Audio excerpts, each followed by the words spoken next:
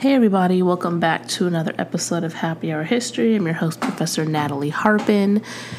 Today, I wanted to talk about community, capital C community, because I think that definitely it's something that there are people who have advocated for, but I don't think that a lot of people are used to thinking in terms of community because our country is very much run by a system of the individual.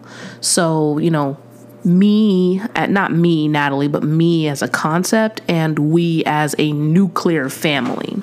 And that makes sense with regard to the history of the country and how, especially after World War II, the United States really created a system, and I mean a system, an institution by which the nuclear family was positioned as the family. So having, two parents or just, living with your nuclear family. So a parent, the children, and that be it, right? Living in a single family home, having property that was yours, that was fenced off. Like a lot of those things really took off, and our media replicated and kept reinforcing the idea that that was how Americans were expected to live, and that is what we should all aspire toward.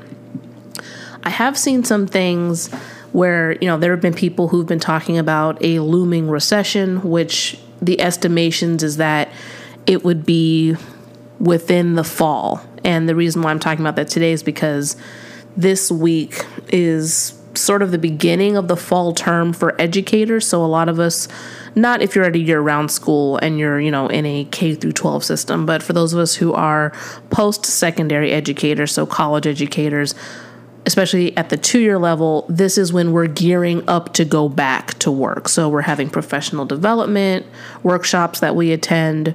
We are preparing our syllabi for the fall instruction. And the 4-year schools are going to be starting around now and then in the next few weeks if they run on a quarter system. So I think that for many people, it has been drilled into us as Americans that we should, only consider the people who are our nuclear family as being people that we should be concerned about. But with the concern over a looming recession, or at least some sort of an economic collapse, largely due to the fact that we've had hyperinflation. I won't even say inflation. It's been hyperinflation. Things have been going up exponentially. Gas, other food. So we're going to have to get more to a point, I think, as a country and as individuals where we think about the collective unit and think about opening up our networks of support and making sure that we're able to support other people. So that's going to look different depending on where you are and what your skill set is. So for myself, I am not, to my knowledge, right? Because I've done actually pretty good growing my houseplants, which has surprised me, but I didn't used to be good at growing anything. I could grow a cactus, right? Because it doesn't require any maintenance. But I wouldn't think that I'm somebody who should be in charge of growing food. Now, my husband, he's great at that kind of stuff. He's really good at monitoring, moisture and soil and paying attention to the needs of the plant. He would be good at growing food. But when you're thinking about networks of support, it can also mean people who are navigating even things that would be considered holistic medicine. So getting in touch with people who can practice or who can practition acupuncture or chiropractic services, people who have farm animals. So maybe even something as basic as chickens, right, that you can get your eggs from without paying the exponential prices at the grocery store. None of us have an oil siphon in our backyard, so we're kind of, at a loss for that. But, I was thinking about even for myself, so I can sew, right? So if you had a situation, not you listening necessarily, but if you know people in your life who are good at doing things like mending clothing, that could be something that you may, a service that you may barter, trade, or ask them to provide you for a fee so that you can both mutually benefit from, what it is you need. So having people in your network who are herbalists, like I have a friend in Georgia, hey Chelsea, who is an herbalist. So she is really great at botany and growing things and making her own herbal medicine. So in the event that I had an issue that I could not go to the doctor, could not afford to go to the doctor, or if I know somebody who has an issue where they wanted to or needed to turn to plant medicine, I would be able to put them in touch with her and she could mail them whatever it is that they needed, right? So I think that a lot of people need to think about just considering the communities that they're in and how they themselves could be helpful within that community. And I think that for a lot of us, we think about things like, I'm trying to think like how I would say this, but that we have friend networks, right? And that's part of it, definitely, because, having friendship networks gives you emotional support. It may also be someone who that you could trust to leave your children with if you ever needed to. But it goes beyond just the relationship of being friends, right? It's also being able to trust that they can come through for you in some way if you needed them to. And like I said, it's not anybody's fault it's not even our fault that we don't have these skill sets anymore, right? Because if you think about it, a lot of the education that facilitated people having this type of instruction so that they could implement it into their daily lives has gone away, or it's become very specialized education. So when I was in middle school, for example, we had a home ec class, but I was in a Department of Defense funded school. So there wasn't an issue of how are they going to buy 30 sewing machines or how are they going to buy enough fabric for everyone to learn how to make stuff. Like, we had the funding. And what I mean by that is that most people today cannot take a home ec class. So that would be something where you'd have more people who would be able to do a basic sewing exercise, even if it's mending something, maybe making something simple like a pair of pants, a shirt, something that, you could easily put together if you needed to in the event that you did not have the funding to purchase clothes or could not purchase them at elevated prices. That's an important skill set. Even cooking. I mean, I know a lot of us do cook, but having access to certain spices, right? If you know somebody who is a cook, they may be able to help you get things at a discounted price, tell you where things are, because they have that knowledge set. They know where to go to get materials. So hopefully this is something that society will be able to navigate. It's not, if it happens, if the recession happens, I mean, they've been talking about it for years.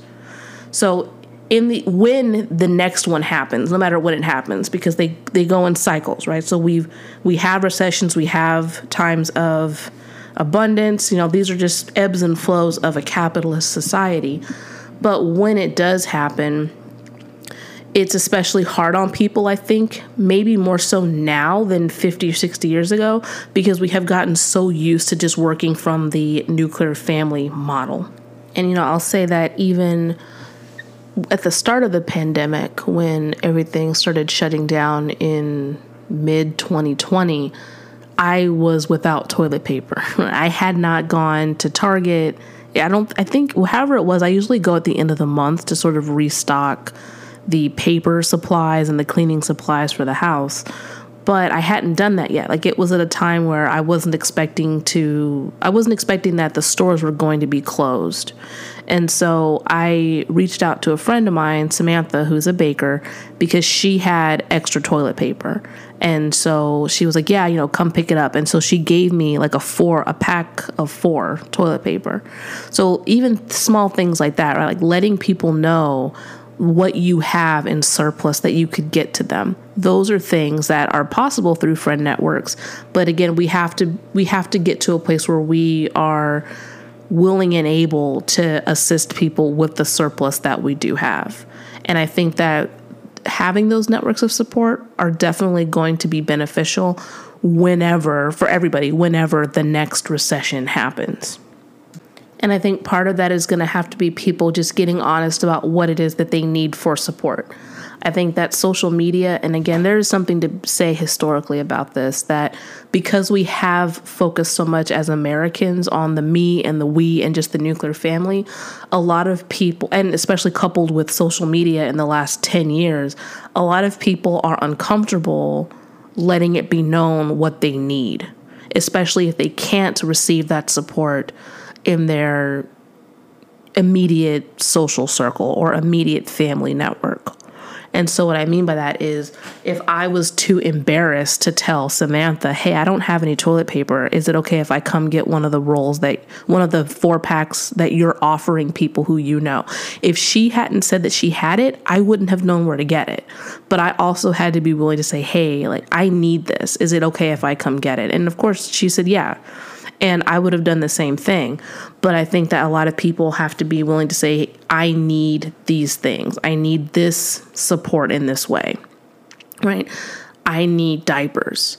I need toilet papers. And if we open up our networks of support, that way, if I were going to the store and I saw, okay, thinking back to, again, 2020, and I see, oh, they have all these Lysol wipe canisters. And in the back of my head, I'm thinking, okay, Target's only going to let me buy 2 or 3. I need 1. Who do I know who also needs them? And then just getting the other 2, right? That's the max. But then giving those other 2 to people who I know need them. That happened with a friend of mine who used to live nearby, and he didn't have any Lysol wipes, and he runs a business. And I had just gotten like a 3-pack. I was able to order it through Amazon. One of those random times where a stock became available, and then I was able to get it shipped. So I took him over one of the packs because he needed it for his business. So things like that.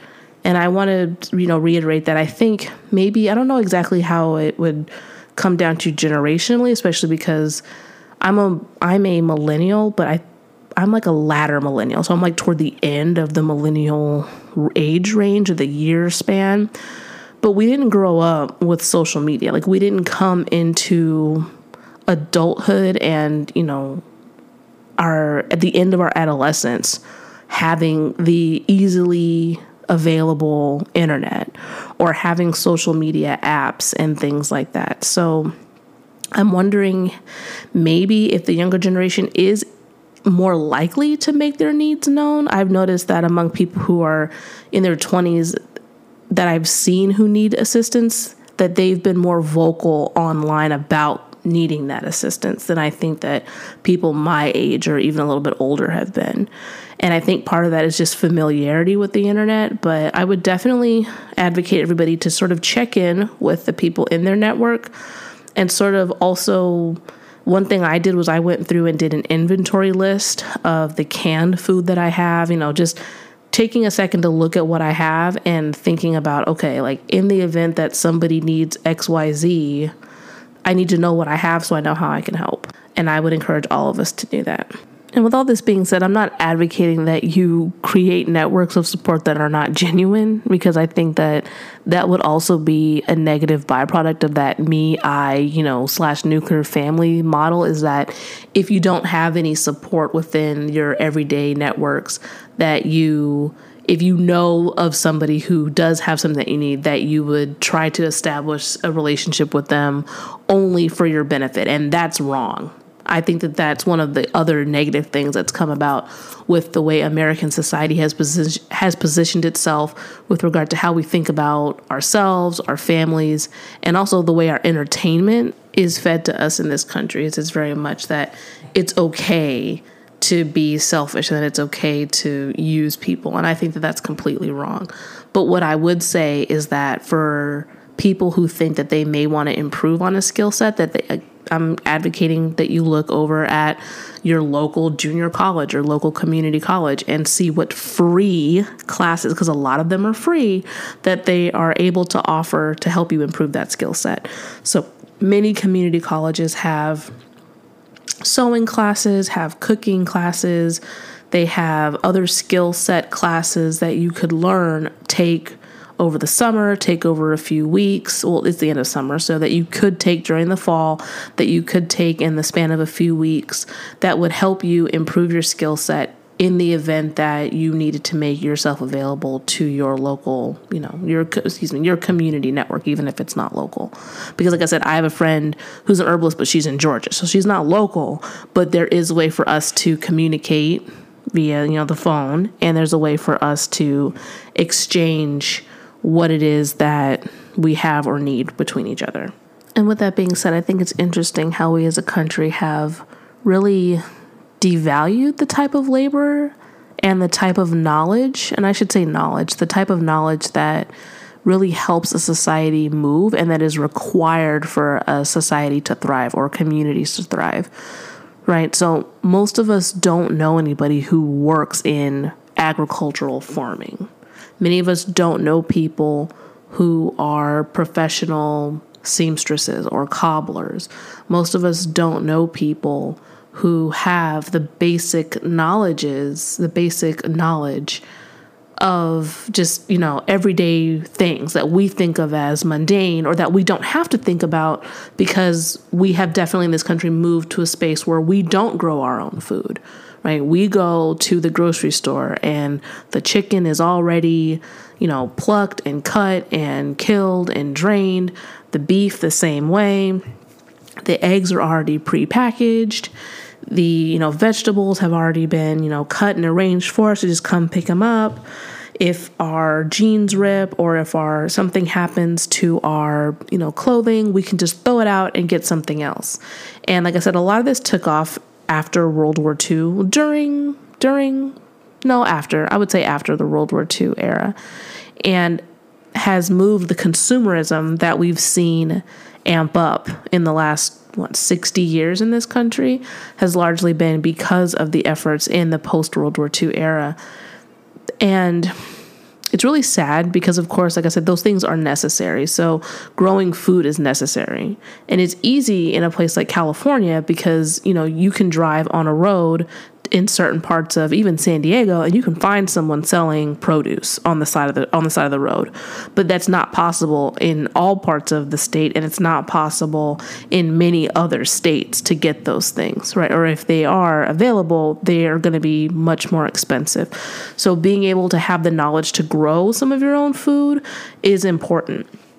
And actually how a lot of state laws have been changed that make it legal or illegal to be able to grow your produce or other food or to, maintain your own sort of a garden. A lot of that stuff is embedded within HOAs, which are homeowners associations, or city ordinances, private complexes. Like there are rules surrounding that. So I would say definitely look into the rules of where you live. If you live in a complex, the laws in your given city surrounding what you can do even with your own front or backyard in the event that you wanted to. I remember that many years ago, I had read an article about a man, and I want to say it was in the northern Midwest, and he built a wind turbine on his property, and he was powering his whole house with his own wind turbine, his own big fan. I don't know what they're called, but if you've driven up to Palm Springs and you know what I'm talking about, those big white towers with the oscillating fan looking thing. But he built his own, and the city imprisoned him. They came and they said, well, you have to dig it up, and it was on his own property. He paid for the materials himself. And they jailed him until his wife was able to have a contractor come out and dig up the platform, the base that they used to build it. So they wanted to make sure that not only did he turn it off, but that he get rid of his ability to build it up again if he wanted to. And I think when I read that article many years ago, I was thinking, okay, this is bad, but it's important that all of us know what we can and can't do. And in the event that we're able to advocate for the city to change some of those rules, that we do so.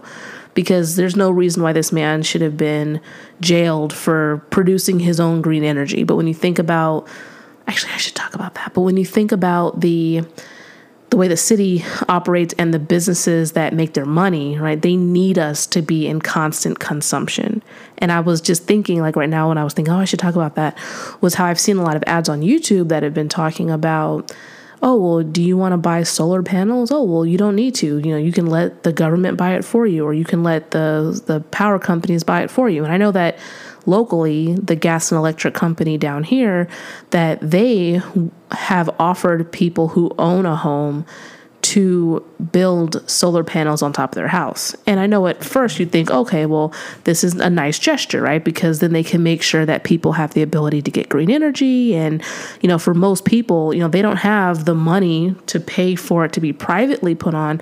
But there's a caveat to that. The electric company now owns your solar panels. And even though your house has been pulling energy from the sun, which is great, and storing it, they can still charge you whatever rate they want to get that energy from the panels to your home, right? So it sounds like it's a great measure on the part of the electric company to put the panels on for you and not charge you anything, or, if anything at all, it's very little, but then they own the panels on top of your home.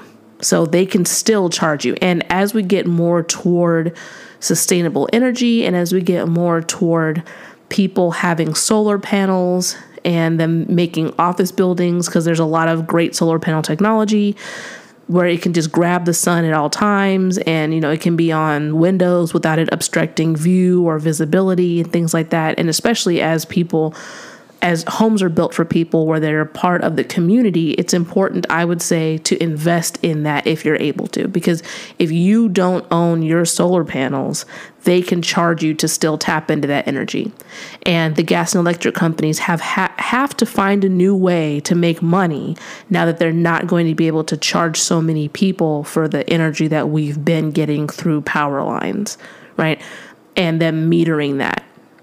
They can't charge you all that. So they are already adapting, and it's under the guise of giving you free or very low cost solar panels. They're already adapting into how they're going to continue to make money as an enterprise so that they don't have to lay people off, so that they can continue to run their business. They're already ahead of the game in that respect. And again, for most of us, it just sounds like, oh yeah, I can get free solar panels from the gas and electric company. It's like, no. If you're able to, put it on credit and own the panels yourself, have it privately owned. That way they can't charge you for any of that, the power that you get from your own panels. And I think the last thing I'll say about community is that, especially as the Supreme Court is, and I've talked about this before, but especially as the Supreme Court is taking away federal rights and leaving it up to the states, it's going to be even more important to be able to support people in areas where they can no longer get support from their local government or their local community the way that they were because of changes in the laws. So we all need to be, on top of states' laws and how they have been changed, amended, etc., so that we can support people in other areas. So that's all I wanted to talk about for today. It's going to be pretty short. Like I said, it's toward the end of summer. I won't concede summer's over because we have until just about the end of September, which is when fall starts.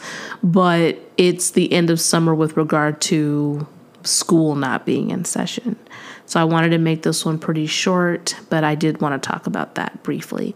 So thank you everyone for listening as always. Thank you. And I will see you on the next episode. Bye.